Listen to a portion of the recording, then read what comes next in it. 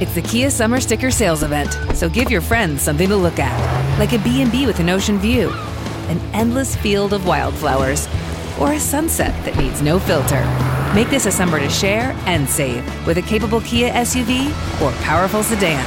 See your local Kia dealer or visit kia.com to learn more. Kia, movement that inspires. Call 800-3334-KIA for details. Always drive safely. Sale applies to purchase of specially tagged 2024 vehicles only. Quantities are limited. Must take delivery by 7/8/24.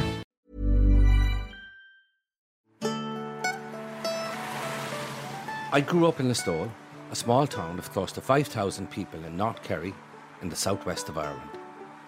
The town and its hinterland have a literary heritage renowned for its writers, playwrights, poets and balladeers.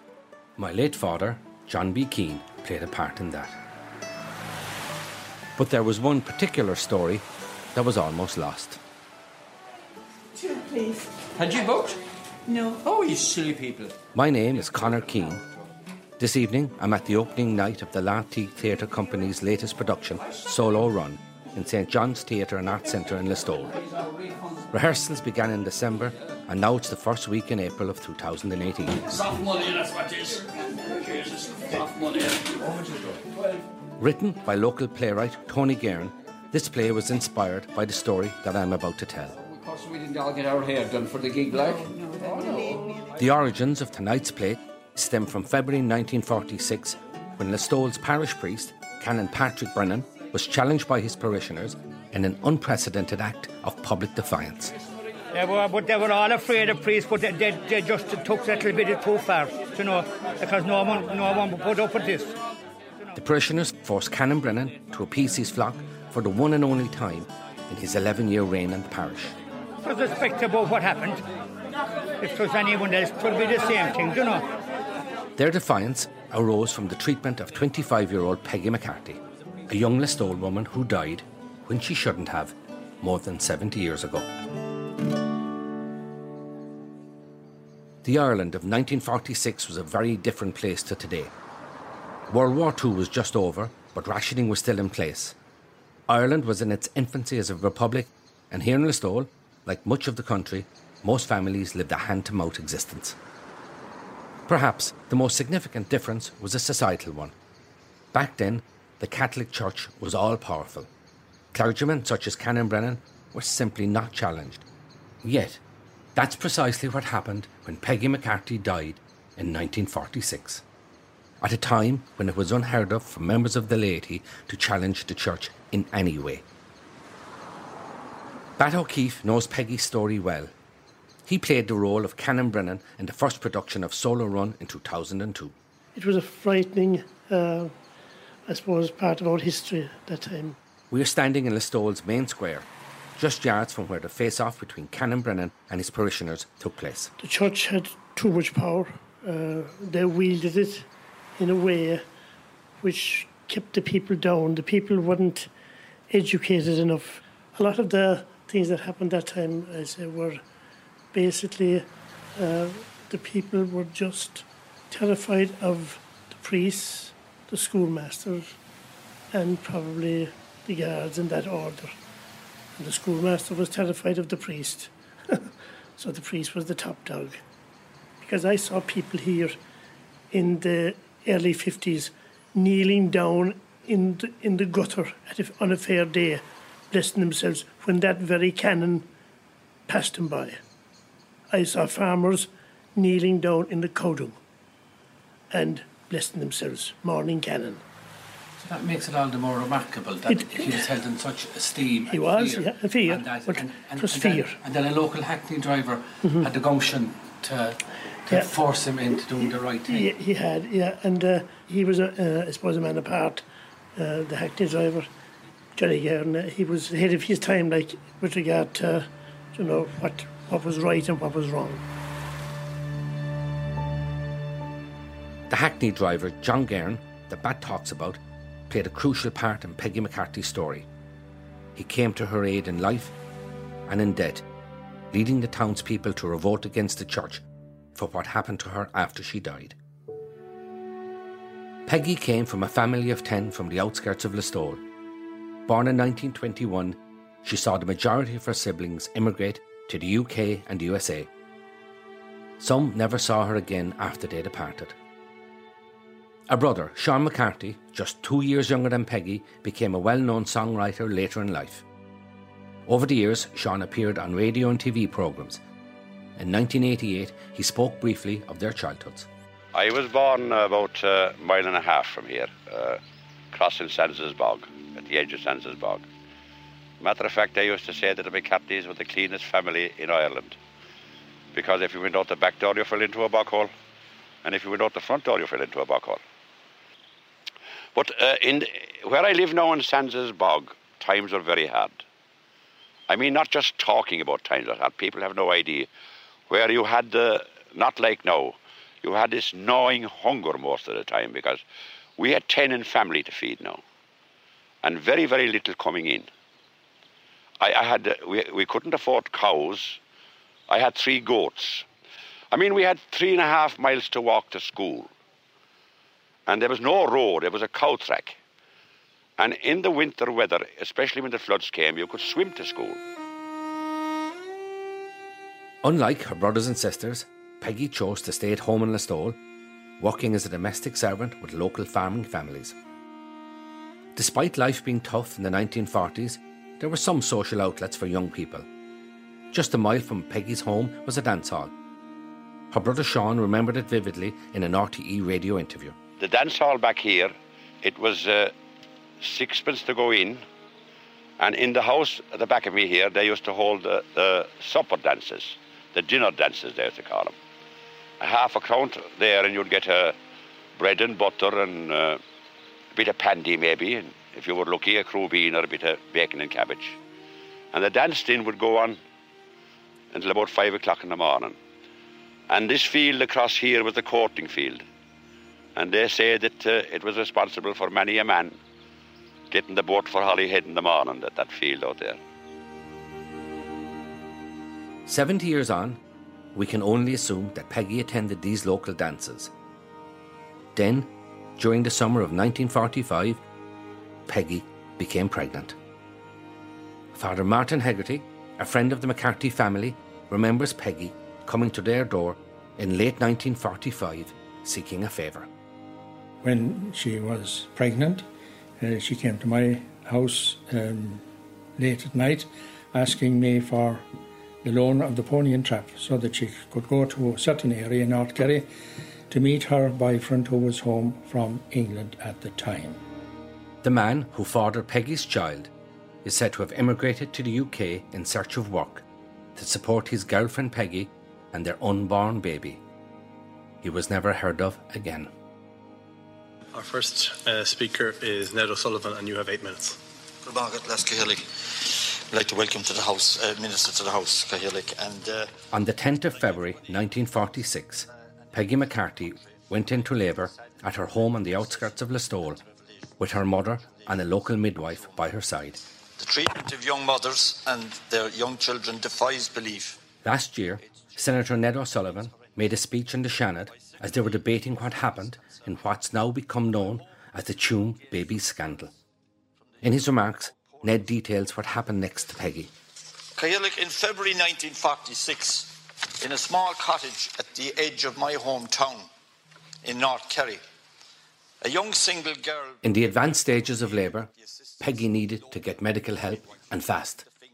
Listowel Hospital was less than a mile from her home, but at this stage she couldn't walk. Complications set in and immediate medical help was required. A local hackneyman by the name of John Gairn was sent for, and he brought the seriously ill girl to the local hospital, less than a mile from her home. She was refused admittance. Tony Gairn is the Listowel playwright who wrote the play Solo Run, based on Peggy's story. It was his father, John, who was driving the hackney cab in which Peggy was travelling in on that night back in February 1946. It was my father that had her in the car, and very much distressed. This wasn't just an unmarried pregnant girl. This was a crisis pregnancy that, without immediate medical attention, Peggy McCarthy would die. It's difficult to make sense of it all today, refusing to hospitalise a seriously ill woman solely because the child about to be born was conceived out of wedlock. But that's precisely what happened to 25-year-old Peggy. And these weren't just the church teachings, this was decreed by the state too. Even in the face of impending death for both mother and child, morals had to be upheld.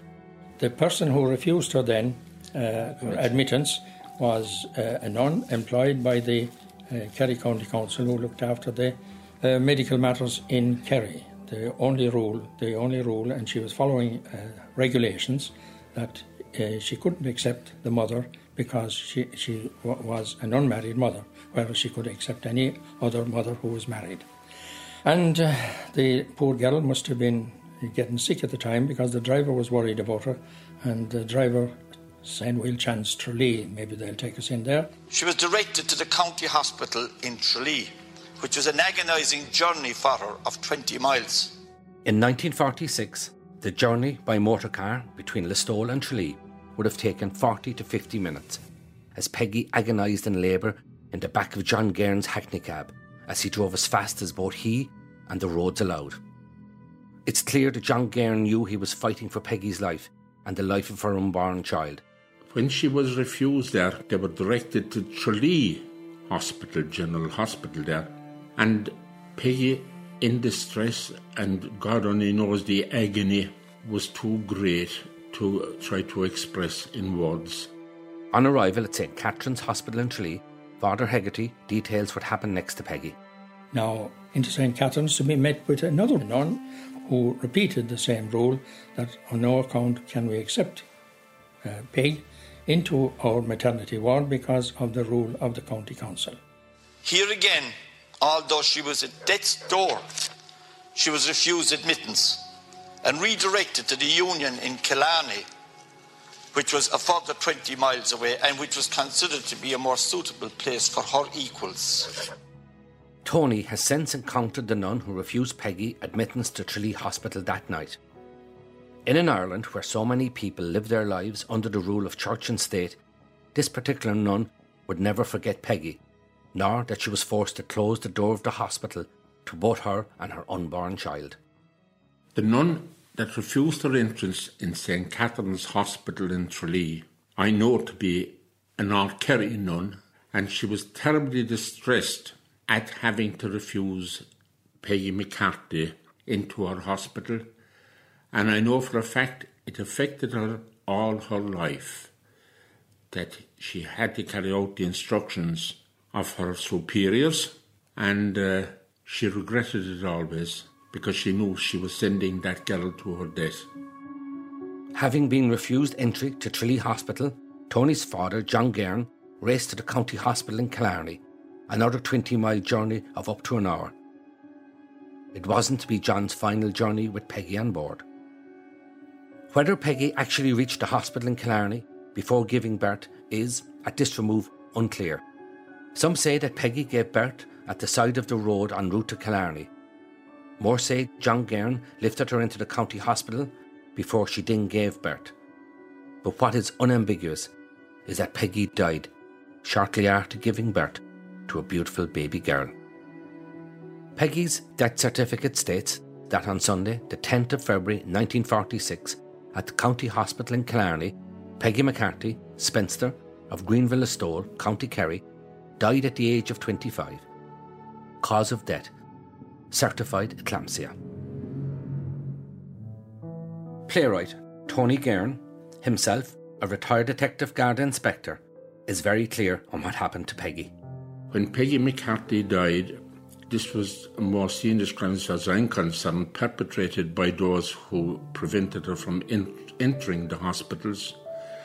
As a matter of fact, I would go so far as say there were accessories before the fact to a crime of, I nearly pitch it at murder because of its inevitability. I find it really hard to understand, even in the Ireland of 1946, how a young woman in labour, in dire need of medical treatment, could be refused help by 2 state-funded hospitals, forcing her to travel further afield for help. It's too easy to blame it on the nuns who refused Peggy entry. Historian Dr. Mary McAuliffe puts their actions into context. Yes, the hospitals would have had an ethos, but it would have been very much a Catholic ethos and run along Catholic social policies of the time, which were quite strict. Also, the hospitals would have been funded by the local council, Kerry County Council in this case. So therefore, the funders make the rules. The council and the orders of nuns would have run these hospitals together, and there were certain rules and regulations. So women who were pregnant outside of marriage could only be treated in one hospital, and that was in Killarney. And this was put in place for, I suppose, the social and moral mores of the day, that women who were pregnant outside of marriage were seen as deviant, as not behaving in a respectable manner, and that they were not to be treated in the same wards as those women who were pregnant within marriage. They were seen as contaminating bodies, and that's why she would have been refused in Listowel and Tralee. So in lots of ways, yes, the nuns refused her treatment, but they did it not because they were cruel women treating another woman very badly. They did it because this was the ethos by which they provided care. And that care had a moral ideology underpinning it. And a moral ideology we look back on today and say that was quite cruel, but it also was the morals of the day. So you have to see that their behaviour actually was quite in keeping with how the hospitals were run at that time. Back to Sunday, February 10, 1946. Peggy gave birth to a baby girl who was baptised Breda. Baby would be raised by Peggy's parents, but for now, John Guerin had one final journey with Peggy, to take her mortal remains home to her family in Listowel.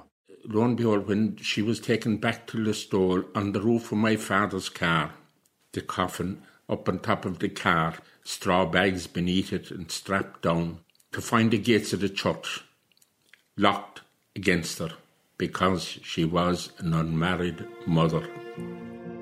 Not only were the gates of Peggy's local church locked against her, but also the chapel door of the local convent. It's clear that a decision had been made by Canon Brennan that Peggy was not welcome in any of the parish's churches, that Peggy could not be buried in the local graveyard in consecrated ground. In 1946, this was tantamount to locking the gates to heaven to the young mother. Canon Brennan was then 66 years old, no novice. He had up to that point the respect and obedience of his congregation. However, he clearly misjudged his flock by refusing Peggy McCarthy's remains into the church, even though he initially thought he had made the right decision in the eyes of the church. Dr. Mary McAuliffe. Unfortunately, at the time, anyone who committed suicide was not allowed a Christian burial within the church. But she hadn't committed suicide. She had died because of not getting proper treatment in time. But, of course, she had gone against the morals of the church at that time. She was a woman who had given birth to an illegitimate child. That was seen as a black mark, a sin. And so I suppose by his lights, he was acting out of protection of the church so that there would be no occasion of sin. He was wrong not to allow her in. But because he was the representative of the church in the parish and was all-powerful within that context, it was within his rights to actually do that. He could refuse to marry people. The church called people off the altar. They had that power. And so he did that. I suppose he reckoned without the response from the local people. John Guerin, the hackney driver, who'd both driven Peggy to the three hospitals and brought her remains home from Killarney, decided there and then enough was enough. Peggy had to be laid out in a house of God. My father came back from Killarney with the body on the roof of the car in a coffin, of course, and he wasn't expecting the church to be locked, and a crowd had gathered. They were all expecting the coffin to arrive, and they were all there to pay respects to the family, and the gates were locked, and there was a lot of disturbance now in the crowd. They weren't pleased with what they saw. Why was this happening? And my father, along with a lot of neighbours, they broke down the gates of the church gates were broken down. They weren't going to tolerate this. They were up in arms. My goodness me, religion was gone out the door. This was one of their own. Forget about God, forget about everything. You were back to pagan Ireland. This was one of our own, that we are performing the ritual, and come hell or high water, that was going to happen. Standing up to the Catholic Church in 1940s Ireland was pretty much unheard of. To defy the authority of the church in such a public manner could only be perceived as sin, and one that would be severely punished not just by the clergy and those they held sway over, but by God himself. They couldn't care less whether there be this threat of hell and damnation. That didn't count under the circumstances. This was unbelievable what was happening. Never happened anyplace else, to my knowledge. Other locals looked on, some in awe at what Hackney driver John Guerin was doing in breaking down the church gates and standing up against the church in such a public way. Bat O'Keefe's father was one such observer. They thought like Jesus, right? They really were thought that this would bring hell and fire and damnation down on North Kerry, that they thought like that the Vatican will hear about this, As it turns out, the hierarchy didn't seem to get wind of the actions of Canon Brennan's parishioners, and if they did, they took no further action. We have no idea of the conversations that transpired between Canon Brennan, John Guerin and other parishioners. While the character names in the play Solo Run are different, what we're listening to is a fictional recreation of what playwright Tony Guerin believes transpired between Canon Brennan and his father John in relation to Peggy's remains. We have a dead mother, Catholic, local, and she can't get into her own church. I've told you, on my knees I prayed for guidance before I put on that chain. You get out there and put an end to this nonsense.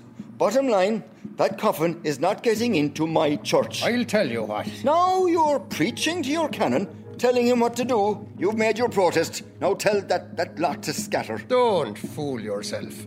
Way more than a protest this is. Revolt? Label it whatever way you will. But Corrig is making a stand for the Christian burial of an unmarried mother.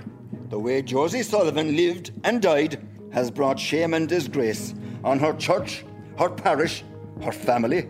Begone and take that coffin out of my sight.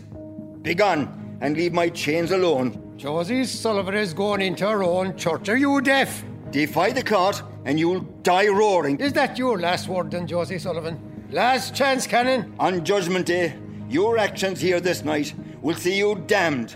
Damned for all eternity. To hell with you. To hell with everyone here. You're disobeying your canon. To hell! Hell! Whatever went on between Canon Brennan and John Guerin, discussions continued and a resolution was found, eventually. Negotiations took place at that late stage, and Peggy McCarthy was taken back to the hospital chapel in Listowel, which annexes the hospital she was refused entrance to, and there she was waked. Peggy was waked throughout the night. The townspeople paid their respects. The mourners were led by Peggy's mother and father and extended family. However, many of her siblings, having immigrated, were not able to attend. The following morning, as Peggy's newborn daughter was starting her life, her mother's remains were shouldered into an isolated corner of St. Michael's Cemetery in Listowel. Peggy was buried in a newly created family plot with Canon Brennan in attendance. Both sides had kept some face. Peggy received a Christian burial, but not a funeral mass, and Canon Brennan never compromised the sanctity of his parish church, St. Mary's. In life and in death, Peggy had friends and family to stand up for her, but not everyone had that support, as the stoneman Bat O'Keefe recalls. I thought it was strange that the church had so much power that time that a Christian burial would be refused, but when I put two and two together, then another case happened around that time. A boy from the industrial school in Tralee was sent out to work in Dewar, and he was made sleep in the cow shed over the cows. He took off his clothes one night in below the bank of the river and threw himself in. His body was picked up at the big bridge in Listowel. He also was refused a Christian burial. They wouldn't say mass for him, or they wouldn't allow his body be buried in the consecrated ground. Now, more than 70 years later, Father Martin Hegarty, a friend of Peggy's family and a retired parish priest of the Kerry Diocese, is able to see what went wrong. It was a great tragedy, but it's a tragedy that should be shared in the sense that Canon Brennan, at the time, he was a respected canon of the diocese, And he made a wrong decision. There was no need to close the church doors to the remains. The remains could have been brought in. As a matter of fact, one of his curates, Father Sayers, objected and said, "You cannot do that, can it?" He got nowhere with it. But if blame is to be thrown out, it should be shared between the council, who were in charge of the medical matters in Kerry at the time, and Canon Brennan, of course. He regretted afterwards, and he even apologised afterwards for his decision at the graveside. The townspeople's support for Peggy McCarthy and her family was well outside the norms of 1946, as Dr. Mary McAuliffe explains.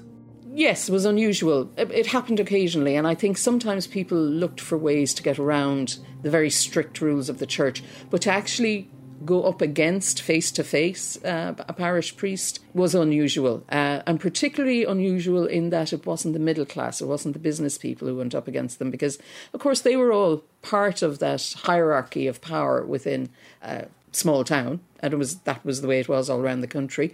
You know, the hierarchies of the priest and the doctor and the local business people. But it was people from her background, you know, small farmers, working class people who went up against the priest. Because the priests governed their lives to a large extent. And I think that took a lot of courage. But they did it, and they got her Christian burial.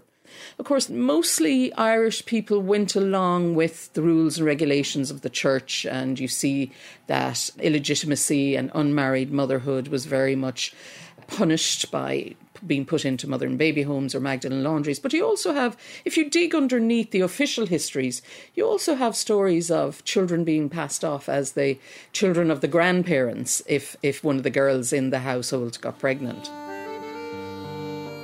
Peggy McCarthy was undoubtedly a victim of a church and state more worried about Catholic mores than the welfare of their people. But possibly the most tragic victim in this story is Breda, the daughter Peggy gave birth to in 1946. The church and state's devastating impact on the McCarthys didn't end with Peggy's death. It carried over into the life of her daughter Breda and right up to the present day. Eileen Roach is a cousin of Breda, Peggy's daughter. Her mum, Maggie, and my dad, Dick, were brother and sister. And when you say her mum, you mean her granny? Oh, yes, I mean her granny. And the reason for that is because she was reared by her gran and her granddad, and they reared her as their own child. And she never knew any more until latter years. And Breda was the youngest of the McCarthys. That's how we remember her and how we knew her. Breda referred to her grandparents as mum and dad, the only parents she knew. Peggy was seldom spoken about in the house and never within Breda's hearing. Growing up, Breda was the only child in the McCarthy household. She would come to be known as a special child, mainly by those closest to her, including her childhood friend and neighbour, Brina Keane. I've lived here all my life, and I went to school with Breda, and in about 1958, Breda moved to live next door to me, and we were always good friends. She was good crack, a devil, great fun, could play tricks on you. And did she go to school with you? Oh yes, she went to school with us. I think she got on all right. Sister Patricia had great time for her and always looked after her at school. Then we used to walk home from school, and she used to go up the Forge Road and I used to come back home. Breda lived a carefree, happy childhood. As she grew into her teens, it became evident that Breda had an intellectual disability. Her cousin, Eileen Roach. And you knew her as a young girl? I did, yeah. I remember her coming into our house in Listowel with her mum and dad in the donkey and cart. They'd be coming into town for the messages. And more often than not, they'd probably drop Breda up to our house, because Breda, you see, being the youngest, was at that time on her own, whereas in our house there was always 7 or 8 or 9 of us at home. There was a big family of us there, and she'd play with the younger ones, or us, while her mum and dad were down the town getting the messages. But I have to say this, that in Breda there was an innocence. There was an innocence there. She was very childish. Now, to look at her, she had the most beautiful smile. She'd light up the darkest room. But there was that innocence there. Friends and family ponder if what happened to her mother Peggy in 1946 had an impact on Breida's abilities. Breida was born in Killarney. So if you think, if Peggy was in labour and she was turned away from Listowel, turned away from Tralee and had to go to Killarney, and all the time she was in labour, you know, we don't know, did it do the little baby that was to come any good, you know what I mean? When I think of that innocence that's in her and that childishness and that, you know, all that kind of thing, like, you know. As you'd expect, after Peggy's death, the McCarthy family had very limited dealings with the church. That is until Peggy's mother, Breida's grandmother, died in 1964 when Breida was an 18-year-old. By this stage, Tony Guerin had left Listowel. I left Listowel about 1960. That way, I joined the Garda Síochána in Dublin. Naturally, I'd know all about Breida and how she was getting on. But then her grandmother died. Margaret died. So Breida was left with her grandfather only to care for her. As Breida told me herself, the first time she ever saw a priest in their house was when one landed on the door and said she had to be taken into care. This is the point in the story where the devastating intercession of church and state impacted on a third generation of the McCarthy clan. Peggy lost her life due to their actions. Her parents lost their daughter, raising their granddaughter as their own.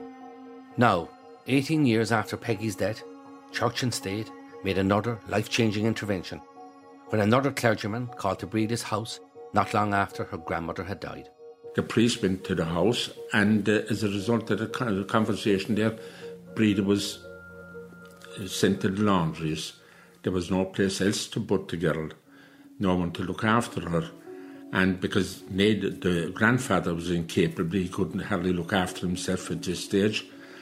And that's why she ended up in the laundry. For her friend Bryna and cousin Eileen, Breida simply disappeared.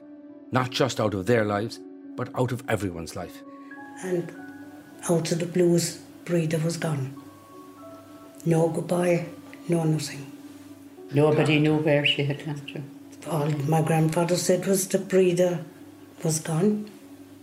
We all grew up, got on with our own lives, went our own separate ways, and really and truly, I didn't think about Breida because in those days people went away to England, America, and you just didn't meet up. What happened to Breida only became clear years later. Tony Guerin. Following the intervention of the cleric, Breida ended up in a laundry in Limerick first. The cleric put her in there, but then she went to the laundries in Dublin and she was shifted from one place to the other. The Magdalen laundries were set up to house what church and state referred to as fallen women, women who had children out of wedlock. They were to be hidden away from society, locked up without ever having committed a crime. Is it possible that Breida was sent there, not because of her own actions, but because of those of her mother Peggy's, who had given birth to Breida outside of wedlock some 18 years earlier in 1946? Whatever the reason, the local clergy had made another decision for the McCarthy family, and Breida entered the Magdalen laundries in 1964. She remained there until they closed down in the 1990s. At this stage, Breida was institutionalised, incapable of independent living, and she remains in a care home right up to today, August 2018. Her cousin Eileen still wonders why she was ever taken away in the first place.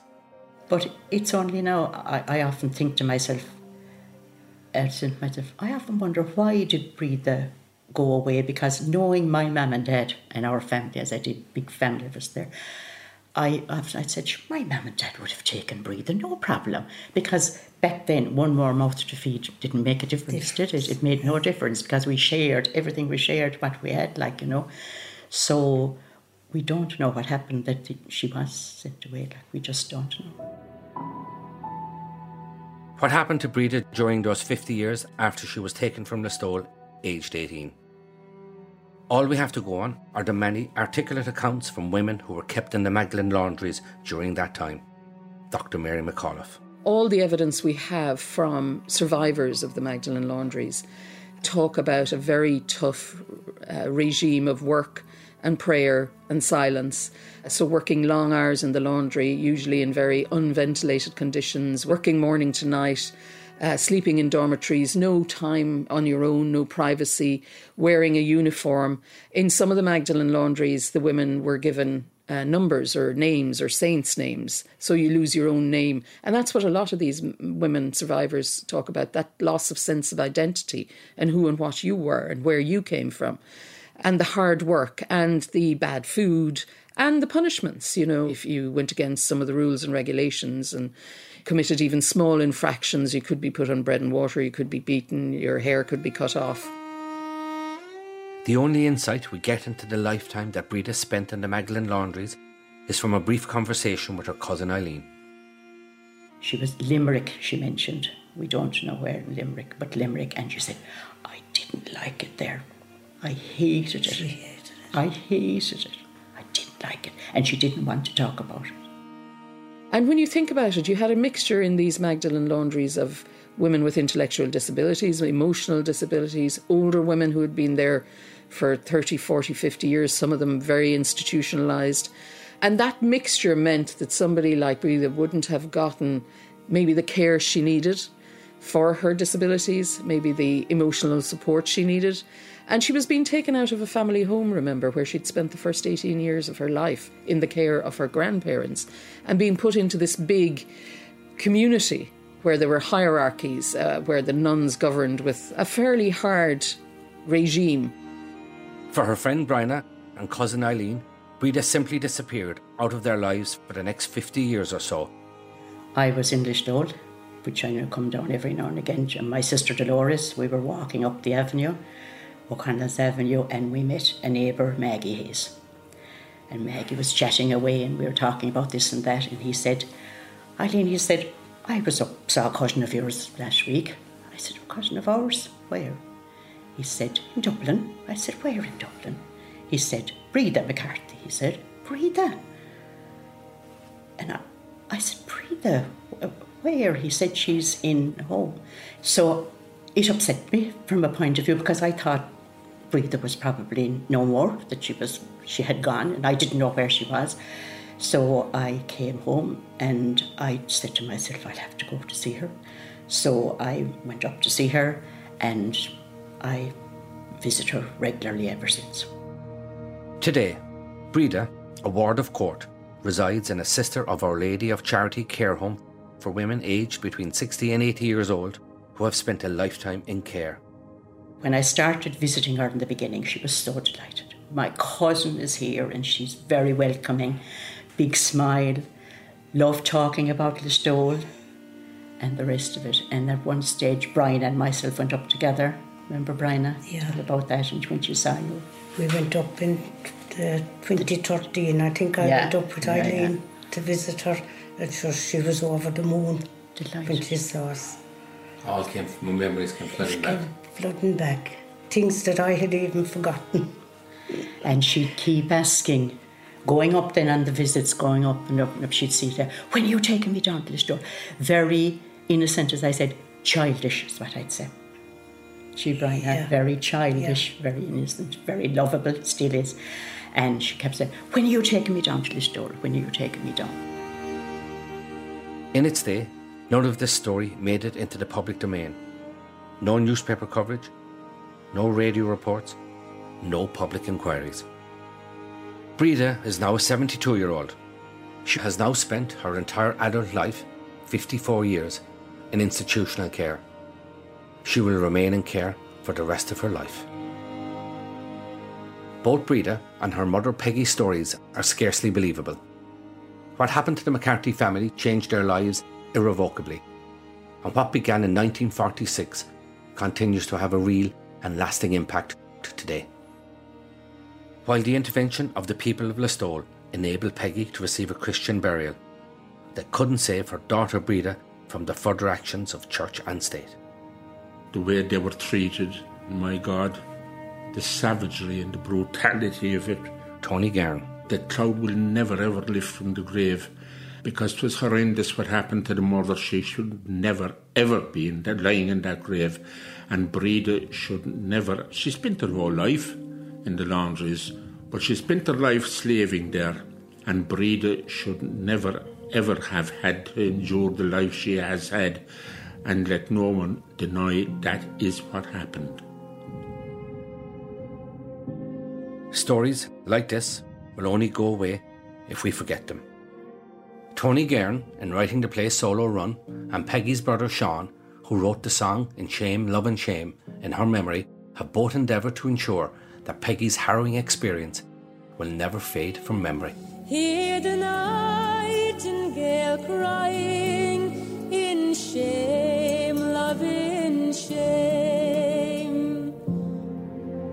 On the 23rd of May 2014, Breda's friend Bryna and cousin Eileen fulfilled their promise to Breda, bringing her back to her native Listowel. Exactly 50 years had passed since Breda had been taken from her home and placed for a lifetime in the Magdalen laundries. We brought her up to the cemetery, and then we went over to her mom and dad's grave, where she wants to come down to be buried in. And we were there, we were saying our prayers and looking at it and reading the names and everything, the names on it, her mom and dad and everything. And at the very end, there was Peggy, who died in 1946. And she turned to me, she was alongside me with the hands around each other, and she turned and she said, my mum and dad, she said, my mum and dad there. But then she turned and she whispered, but Peggy was my real mum, wasn't she? She still says it. Peggy was my real mum.